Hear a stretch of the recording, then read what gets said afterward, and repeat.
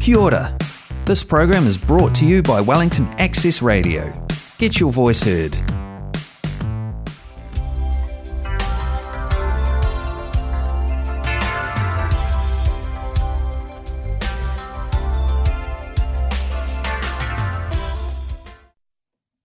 Kia ora te whānau, no mai haere mai ki te huina o Pōneki AA on Air. Welcome to the Alcoholics Anonymous meeting on air. My name is Victoria. I am an alcoholic and chairperson for today's meeting. Hi, Victoria. We open AA meetings with the Serenity Prayer, and I invite you to join me. God, grant me the serenity to accept the things I cannot change, courage to change the things I can, and wisdom to know the difference.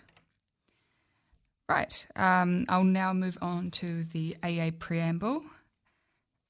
Alcoholics Anonymous is a fellowship of men and women who share their experience, strength, and hope with each other, that they may solve their common problem and help others to recover from alcoholism. The only requirement for membership is a desire to stop drinking. There are no dues or fees for AA membership. We are self-supporting through our own contributions. AA is not allied with any sect, denomination, politics, organisation or institution, does not wish to engage in any controversy, neither endorses nor opposes any causes. Our primary purpose is to stay sober and help other alcoholics to achieve sobriety. So we're in Wellington, and today we have the Tuesday night Big Book meeting in the room, which runs over in Mount Victoria at 7:30 on Tuesdays if you're in the area and want to check it out. So we're going to open the meeting today with a reading. So I'll ask Rebecca to do that now. Thanks, Victoria. Actually, I'm going to sort of mush together a couple of readings, and they're sort of on spirituality in the AA program.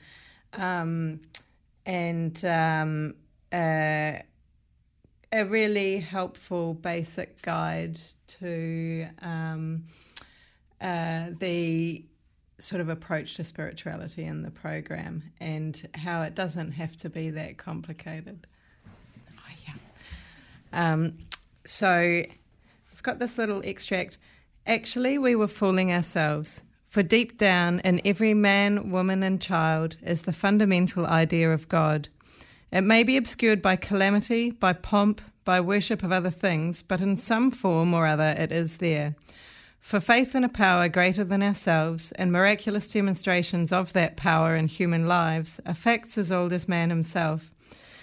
We finally saw that faith in some kind of God was a part of our makeup, just as much as a feeling we have for a friend. Sometimes we had to search fearlessly, but he was there. He was as much a fact as we were. We found the great reality deep down within us. In the last analysis, it is only there that he may be found. So it was with us. And then there's a little reading on the spiritual experience, which is frequently referred to in AA literature. The terms spiritual experience and spiritual awakening are used many times in this book, which upon careful reading shows that the personality change sufficient to bring about recovery from alcoholism has manifested itself among us in many different forms. Yet it is true that our first printing gave many readers the impression that these personality changes or religious experiences must be in the nature of sudden and spectacular upheavals. Happily for everyone, this conclusion is erroneous. In the first few chapters, a number of sudden revolutionary changes are described. Though it was not our intention to create such an impression, many alcoholics have nevertheless concluded that in order to recover, they must acquire an immediate and overwhelming God consciousness, followed at once by a vast change in feeling and outlook. Among our rapidly growing membership of thousands of alcoholics, such transformations, though frequent, are by no means the rule. Most of our experiences are what the psychologist William James calls the educational variety, because they develop slowly over a period of time. Quite often, friends of the newcomer are aware of the difference long before they are themselves. He finally realises that he's undergone a profound alteration in his reaction to life, that such a change could hardly have been brought about by himself alone. What often takes place in a few months could seldom have been accomplished by years of self-discipline. With few exceptions, our members find that they have tapped an unsuspecting inner resource, which they presently identify with their own conception of a power greater than themselves. Most of us think this awareness of a power greater than ourselves is the essence of spiritual experience. Our more religious members call it God consciousness. Most emphatically, we wish to say that any alcoholic capable of honestly facing his problems in the light of our experience can recover, provided he does not close his mind to all spiritual concepts. He can only be defeated by an attitude of intolerance or belligerent denial. We find that no one need have difficulty with the spirituality of the program. Willingness, honesty, and open-mindedness are the essentials of recovery, but these are indispensable. And there's a quote from Herbert Spencer, which goes, "There is a principle which is a bar against all information, which is proof against all arguments, and which cannot fail to keep a man in everlasting ignorance. That principle is contempt prior to investigation." Thanks, Rebecca. And now I will just ask Rebecca to open up the sharing today. Thanks, Victoria. Yeah, I really love that reading because the sort of concept, the idea of a spiritual life or, the sort of spiritual aspect of the AA program is pretty confronting to many people.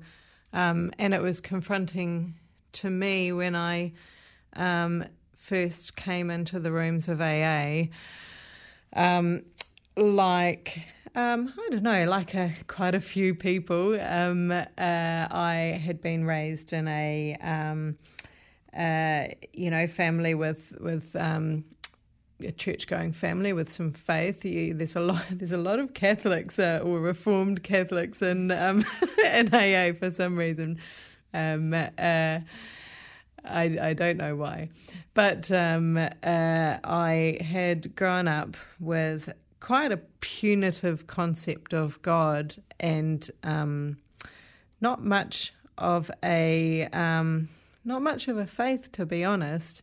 I kind of envied people who did have faith. I thought it looked like it probably made life easier, but I couldn't bring myself to feel it. Which is an interesting experience. When I started drinking, and in a lot of ways, I think that my drinking was a symptom of, or the way that I tried to deal with that kind of feeling of not rightness. It was my way of trying to right things and to, maybe it was my way of searching for God or the spiritual plane, or to, get off my little patch of reality or something. I think because I had grown up with quite a punitive God, I was very quick to view the chaos and difficulties and mess that was going on in my life as moral failure. And, that sort of just formed a part of a cycle. The more I felt like a failure, and that any religious God out there would not be happy with me, would reject me, the worse I felt, and the more I drank, and this sort of cycle that keeps you in a pit of despair. The funny thing is that in a lot of ways, I lived this real double life, and I attended church, not that I believed in it, but I sang in the choir, and I was there every Sunday with my hangover, often enough with a black eye, and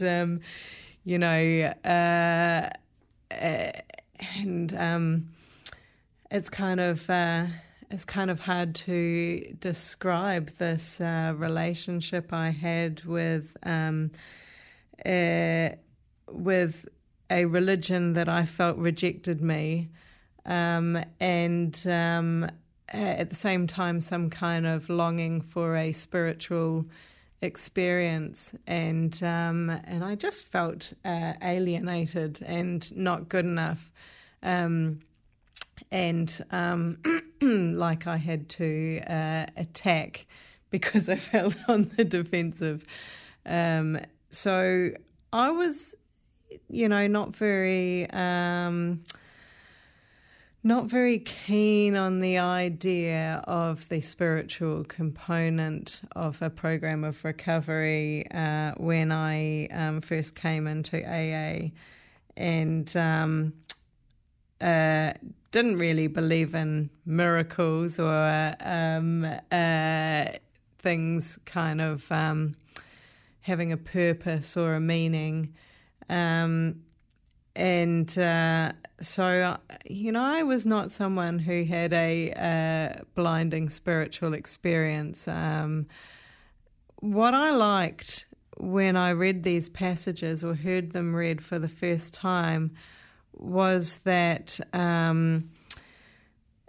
both of them kind of point inwards, and it's that moment of discovery when you realise, it was here all along. I always had it, but I was looking in the wrong places for it. So many things I looked for in a bottle, but they were actually, I was carrying them inside me all along. That was quite the revelation.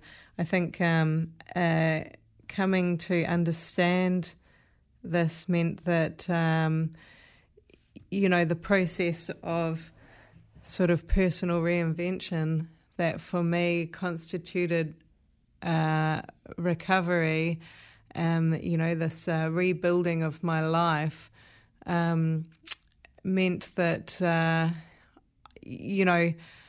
I could find all those things inside. And this is what I love about the program of AA, is that through guided introspection, we can examine our values, make things right, and build a life that is right for us.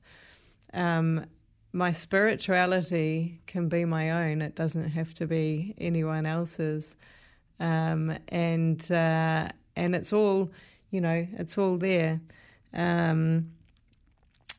Today I am so glad to be sober, and I'm so glad to have some kind of faith that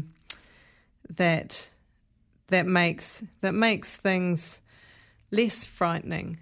I think that a life without faith is quite terrifying. The idea that everything is my responsibility is just too much of a burden to carry. So as I slowly came to believe, the weight of that burden was sort of slowly lifted from me. So it's super cool to be here and to be able to just talk away about how I feel about spirituality and God, and there's no rights or wrongs in AA, which is super cool. That's about it for me. Thanks for tuning in. Thanks, Rebecca. So just a reminder, you're listening to the Wellington Alcoholics Anonymous meeting on air. We are broadcasting on Wellington Access Radio.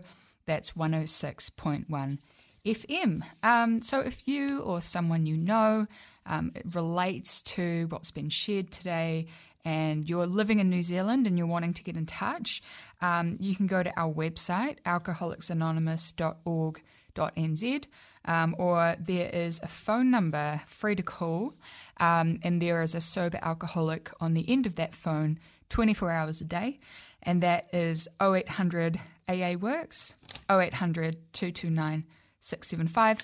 You can find that and other resources on the website.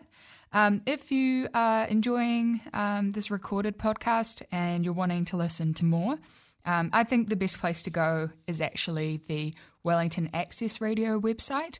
If you look up AA on Air, it's got every single recording, pretty much every month for the last couple years. So there's plenty for you to listen to.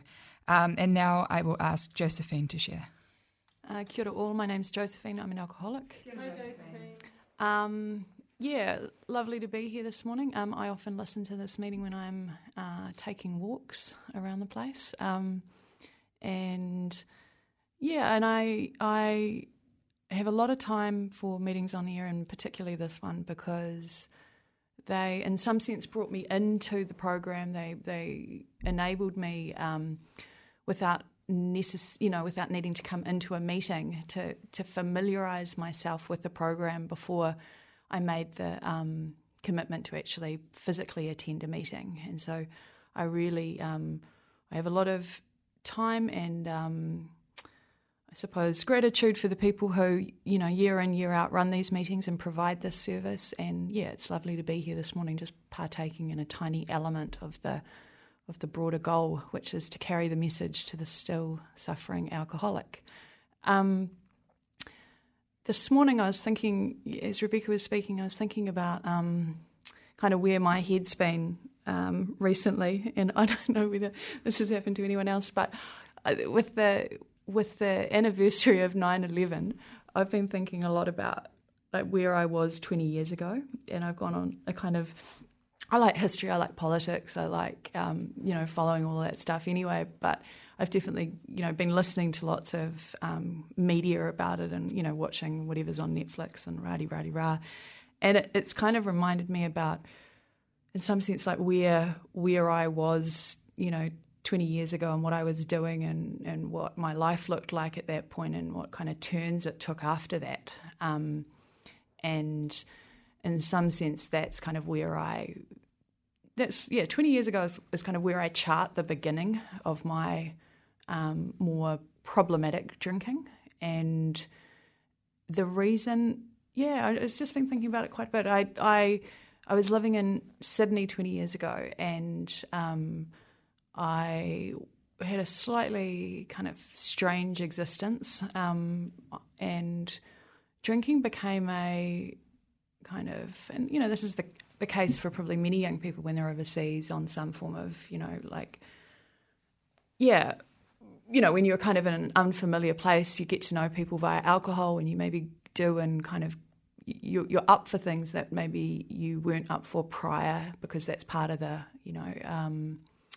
overall objective, is it to experience things. But in my case, I was taking greater risks than were probably advisable, and that tended to kind of, I don't know, for me it set off a pattern of behaviour that I hadn't had in my teens. In my teens, my drinking looked pretty much like other people's drinking, or the people I associated with, and that was, I'd kind of describe that as weekend drinking, relatively regular drug taking, and that was, that wasn't unusual. But in my 20s, particularly when I was like 20, 21, it just a different switch was flicked, and it got dark quite quickly. And I had a really hard year when I was 21. I had a few experiences that were tough for me at the time to process. They were tough to process on my own. And that combination of drinking a lot socially and then kind of feeling isolated and maybe a bit, just in an unfamiliar place. It kind of culminated in, developing a style of drinking that then, just kind of followed me for the next few years. And so I would drink to calm down at the end of the day. I would drink to perk up. If I had to socialise, I would drink when I was upset. I would drink when I was angry. I would drink when I was alone. I would drink around other people to kind of combat shyness. I would drink to, it became the go-to for a whole lot of different, emotional kind of unease situations that I, was struggling to grapple with. And I didn't think any of that was unusual at the time, but I have these vivid memories of doing things that now look so alcoholic, such as I had a long commute home, and I had like kind of 3 or 4 different stop-offs, and so I had to take, different forms of public transport to get home, and after each one I'd like stop and take a break. So say for instance if I finished work at like 7 p.m, 8 p.m, I would get to Circular Quay, and then I would take the ferry over to Manly, and then I would stop at Manly and have like a beer there, and then I would walk over here and then buy something from the supermarket and kind of drink that casually on the beach, and then I would pick something, like I'd break the journey home up into different drinking mini breaks. And at this age I'm 21, so I'm not a guy in his 40s struggling with a divorce. Like I'm not your kind of, what I would have thought of at the time as the archetypal depressed alcoholic. But fundamentally at 21 I was a depressed alcoholic, or certainly on the way to being one. So I could keep up the normal kind of social drinking of, a woman in her early 20s. I could do all of that. But I had this kind of side hustle of a different drinking pattern and style and experience that was very much not something I wanted anyone else to be completely aware of.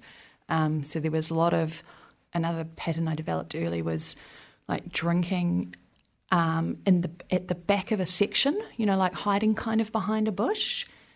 Drinking in a garage was a big pastime of mine. Drinking under the house in the laundry.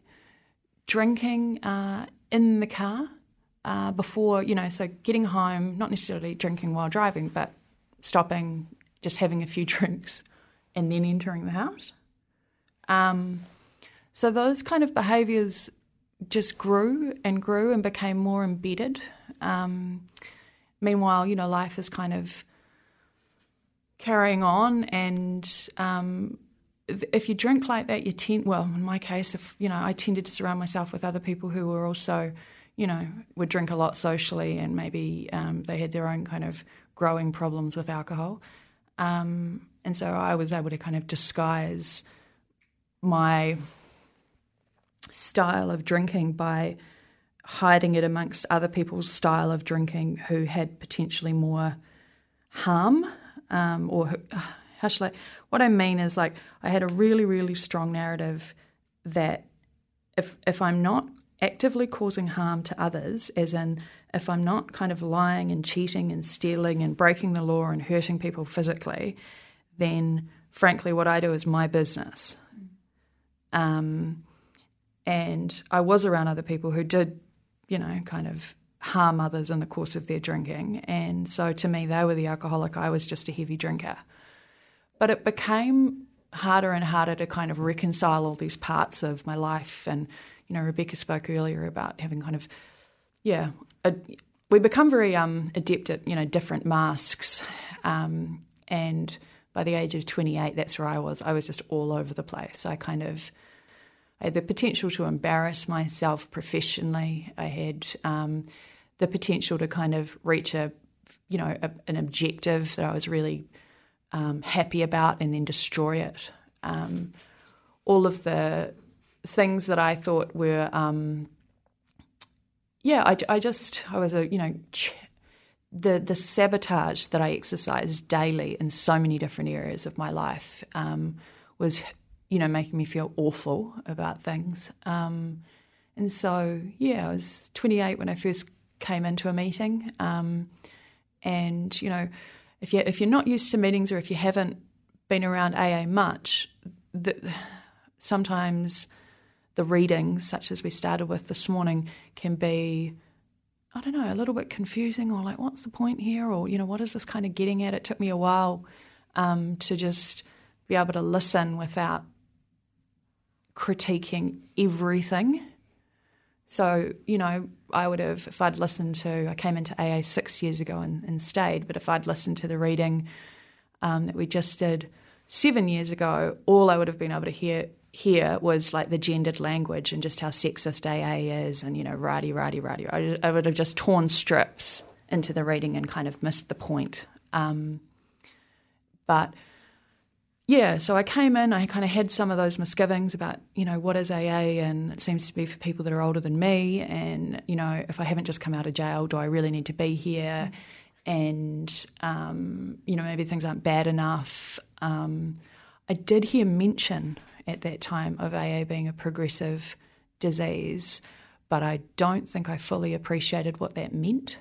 I don't think I understood that by progressive disease, the likelihood is, if you are an alcoholic, that if you continue to drink, there's a pretty high likelihood that things are going to get progressively worse for you. Things also tend to get progressively better in your life if you take alcohol out of it, if you're an alcoholic. So that kind of, the nature of the progressive disease language, it took me a while to click to that. So, I came in, I was in my late 20s, I didn't like it, so I left. And then my drinking got darker, and it just continued to get darker and take on stranger and stranger forms. And I continue to have to, have these kind of various mitigators around the place of little tricks of the trade that we employ to disguise the worst of our drinking, or to make, work possible. So one of the things I used to do was, I'd go to work hungover, but if I could head in and have a swim at a public pool before going to work, that would buy me some hours, because then I'd arrive at work maybe with red eyes that I could attribute to the chlorine, and I'd also smell like chlorine rather than alcohol. Things like that were like, and I'd also get this, oh, you're so good for having a swim before work. Damn right I am. Like these weird, just little kind of tricks of the trade I'd have. I'd bike a lot because I was drunk, and it's easier to bike from A to B to home to, than it is to drink drive. So I had these quite shitty accidents in the last couple of years of my drinking, where I would stuff my knee or my ankle or my wrist because I was really pissed. To the outside observer, it would look like, here's just a woman, in her 30s, biking home after a couple of pints at the pub. There's nothing, that wrong with that. Whereas in actual fact, that's not, it wasn't what it looked like at all. It was the inability to, I didn't trust myself owning a car anymore, was frankly what it was about, So, I came in, I'm 42 now, I came in 6 years ago, and the program for me remains, we talk about it as a spiritual program, and it absolutely is, but for me, fundamentally, when I came in, it was a very pragmatic solution to the number of issues that had built up in my life. And I was getting very, very worried about the physical dependence that I'd built up on alcohol. I hadn't moved into the kind of the DTs territory, but I needed to drink every day, and that had been the case for years. And that was causing me to have to isolate from a whole variety of different situations, because it's really hard. It's kind of similar to, this may be a bad analogy, but if you understand this territory, you understand what I'm saying. It's similar to, say, an eating disorder like anorexia, where you're having to manage every kind of part of your day around your obsession with food. Like in my case, I had to manage every area of my life around my obsession with alcohol that was by that point years deep. And so what I was looking for, as much as I hadn't liked AA in my 20s, I was looking for a program that said that abstinence was possible, and I knew that was the heart of AA, that AA offered a solution where abstinence was possible, and for me, I'd been trying to cut out drinking so many different times, so many different ways for various, I could go 6 months even at one point in my 30s. So when I hit a 6-month abstinence, I was like, shit, awesome, that's cool, I never need AA, During that 6-month period, I had been hoarding alcohol in a secret area of my house, in the full knowledge that the 6 months would come to an end and then I'd get to celebrate solo. So it was an extreme relief to come into AA properly and fully and get to, a number of meetings. Wellington is so awesome in the respect that we have heaps and heaps of meetings that we can get to, and I made use of that and got around them. I should probably start going to a few more since lockdown last year. I've been a bit more, I don't know. Yeah, I need to kind of get back out there a bit. But what have I got to say? I think I was about 2 or 3 years into the program where someone kind of talked me through the spiritual experience, which is the end part of what Rebecca read out. And that for me is a really important part of the book, because as much as it's kind of wordy and there's gendered language and, rah-de-rah-de-rah, fundamentally to me what it says is this is a spiritual program that may not happen, like a bolt out of the blue, and it may not happen how you want it to, and it may not happen in the way it happens for others, but fundamentally it will slowly emerge, and it will be, the thing that keeps you afloat. And for me, that has been the case. I didn't have a spiritual life or necessarily even a higher power 3 years ago, and I'm in a territory now 6 years in where I'm kind of feeling much more on the way in that area. And that for me is, it may have taken me, a while, and it will continue to take me more time, but I really love that passage at the end in a way that at the beginning it definitely challenged my thinking. So yeah, thanks everyone. Thanks Rebecca. Thanks Victoria, and I'll leave it there. Thanks, Josephine. So just a reminder, you're listening to Wellington Access Radio. That's 106.1 FM. And this is the Wellington Alcoholics Anonymous meeting on air. If you're someone is wanting to reach out to AA, then you can, and you live in New Zealand, then you can go to our website, alcoholicsanonymous.org.nz, and there is a number that is manned 24 hours a day, which is 0800 AA Works, 0800 229 675. So you can find that and other resources on the website. You can also find on the website meetings. So there's an awesome tool where you can put in what city you're in, what your location is, what day it is, and then it'll come up with a map of all the different meetings in that area. And yeah, I know we have a few people listening from overseas, so I think probably a Google search is the best way to go for that. And if you are enjoying listening to this recorded meeting and you want to listen to more, I think the best place to go is the Wellington Access Radio website, because they've got every single recording. There are some meetings up on the AA website, but we just don't have all of them up on there. Right, so I guess it's my turn. Kia ora, I'm Victoria. I'm an alcoholic. Hi, Victoria. Yeah, when I kind of think about what it was like and what happened and what it's like now, I always kind of talk about how the first time I had a drink, it wasn't normal from the start. Like I didn't, have a beer at a family thing or have a sip at my first party. I was at home alone, and I had people coming over, and I'd kind of moved out of my weird phase. Like I'd always been very weird and unpopular as a kid, and kind of into my preteens as well.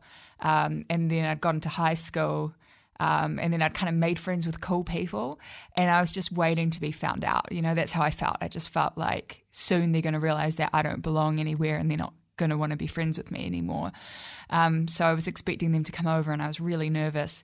And I don't know why, but I went into the cupboard and I got a cup, like a glass, and I got a cup of vodka and just drank it straight. I don't know what possessed me to do that. My parents don't drink heavily. I didn't grow up with any alcoholics. Both my grandfathers are alcoholic, but I didn't really have them around growing up. And I'll never forget just the warm spreading feeling that I got from that first drink.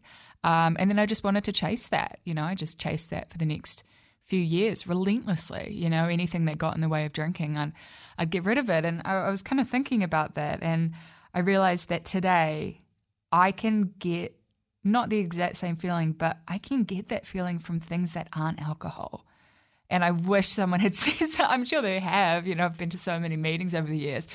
But, that was what I needed to hear. I needed to hear that you can get happiness, you can get an ease of comfort and belonging, you can, be cheered up or feel good or feel relaxed or feel relieved without drinking, because I knew that I could be sober, but it was pretty miserable. Towards the end of my drinking, I could only go 3 weeks without alcohol. And it wasn't until I went to rehab and said, well, I sometimes go 3 weeks without alcohol. And they said, so what did you use? And I went, oh yeah, no, I did use drugs. So I didn't have any sober time up since I, had taken my first drink at 15, because I always had to be on something.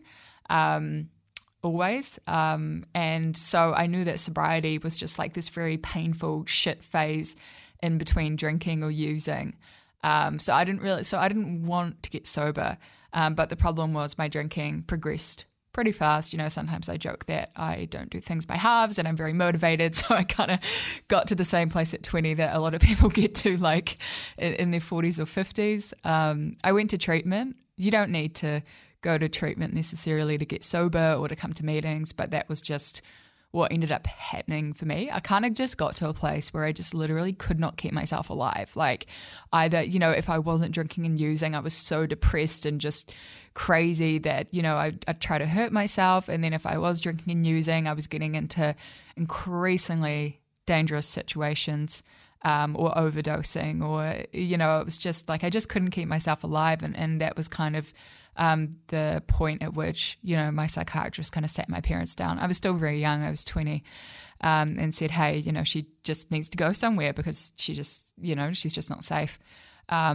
So I went to a place down south it's like a inpatient mental health hospital, but it's got an addictions program and an eating disorder program. So that's where I went. And funnily enough, I was 12th stepped by an alcoholic who had never been in recovery and wasn't there for recovery either. She was there for other reasons. I was there for the addictions program, and I just couldn't accept that I was an alcoholic. And, I just had all the reasons of, I kind of bought into that thing of, oh, my life is really effed up. So once my life isn't effed up, I won't have to drink, And of course, later on, people were like, well, did you ever drink when things were good and you were happy? And I was like, oh yeah, I did, kind of deflated, like, oh God, this is a constant in my life that's not going to go away. But yeah, there was this woman there, and she was in her 50s, and she looked like an alcoholic to me. She was a bit jaundiced, and her eyes were all strange, and, her life was pretty bad. And it wasn't until I was talking about my drinking and saying how I don't think it's that bad and blah, blah, blah. And she said, oh, yeah, I drank like that when I was 19 or 20. And she told me some stories. And that's when my heart sank, because I realized, and we talk about it in AA, but I realized it kind of on my own. This is a progressive disease. I'm not meant to be like a guy in his 50s drinking under a bridge. Like, that's not what drinking alcoholism looks like when you're 20 for most people, you know. And it's so funny. I thought when I read the big book, I thought I had a high bottom. Absolutely not. I was getting the cops called on me. I was dropping out. I was getting fired. I was getting kicked out of flats. I was, I kept nearly dying. That's not a very high bottom. That's a pretty low bottom to me. And something that I didn't know would be addressed by getting into recovery and working the program of Alcoholics Anonymous was that it wasn't just my drinking that was a problem. It was that I was unable to lead like a true life. Like, I was unable to, I was so miserable when I was at university as a young person because I was just living this double life. And it wasn't just to hide my drinking. It was that I just didn't know how to live properly. I remember wanting to be a good person. Like, I just was obsessed with this idea of being a good person, and I literally couldn't figure out how to do it. I was raised really well. My nan raised us, and my parents were, really into like values and stuff. But I just felt like, so I knew I had a compass in my back pocket, but I'd somehow broken it, and I could not figure out how to have like good relationships. Like, I couldn't figure it out. I would always do something to mess up. And then I just became a person who, when I started any kind of relationship, like friendship, one with family, romantic relationship, I was just waiting for me to mess up. So then it's like, why even try? So I kind of just turned into a person that was a real nightmare and really bad with people because I just knew I knew I would be found out. And, I was living a pretty miserable life because I was, I knew I was a lesbian, but I was in the closet. And, I knew that my family would be very disappointed that I was kind of posing as Pākehā, because I'm white. So I just, when I moved to Dunedin, like I kind of come out to my friends at home and, I was always like active with my family and stuff. And that was kind of the expectation of I'd be active in the community. But as soon as I moved to Dunedin, I just never came out to anyone and I never told anyone I was Māori. So I just was in this like weird closet about, like who I actually was. And I was studying something that I had no interest in, but I was doing it because it looked good, or like I'd, have like the very athletic, popular boyfriend because it looked good. My life was all about optics because I was scared and I didn't know how to live a true life. And I think, when I went down and started uni, my drinking just took off, like I was already drinking alcoholically from the beginning. But it just took off because I needed to be drunk to live that life. Like, in order to live a really dishonest life, I needed to be drunk. Like, I couldn't be sober for it. It was too painful. It was too painful to be sober. And it was too painful to talk to my family, like I'm so close with them now, but I can't imagine not talking to them for months, but that's what I did. And it wasn't just the drinking, it was shame. I was just so ashamed of how I was living. And I didn't know that any of that would be solved by the program. The only thing that I knew when I came to AA was that I couldn't go back to drinking and using, but I also couldn't continue how I was because I was just like suicidal. I didn't know how to live. My family were kind of horrified that they kind of thought rehab would fix me. And when I came back from rehab, my behavior was worse than ever, and the way I describe it is I was just living life without anesthetic. It's like I still had none of the tools I needed to live life. And then on top of that, I had nothing to take the pain away. So yeah, my behavior was kind of just as bad. And I'm very dramatic, so it takes a lot for me to come in.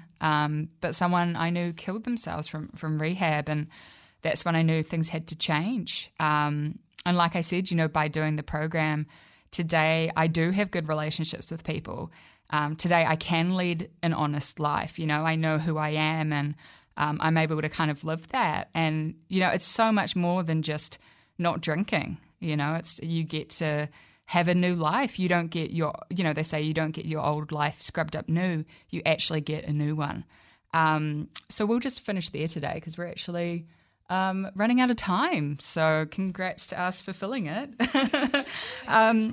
So I'll just ask you guys to join me in closing with the Serenity Prayer. God, grant me the serenity to accept the things I cannot change, courage to change the things I can, and the wisdom to know the difference.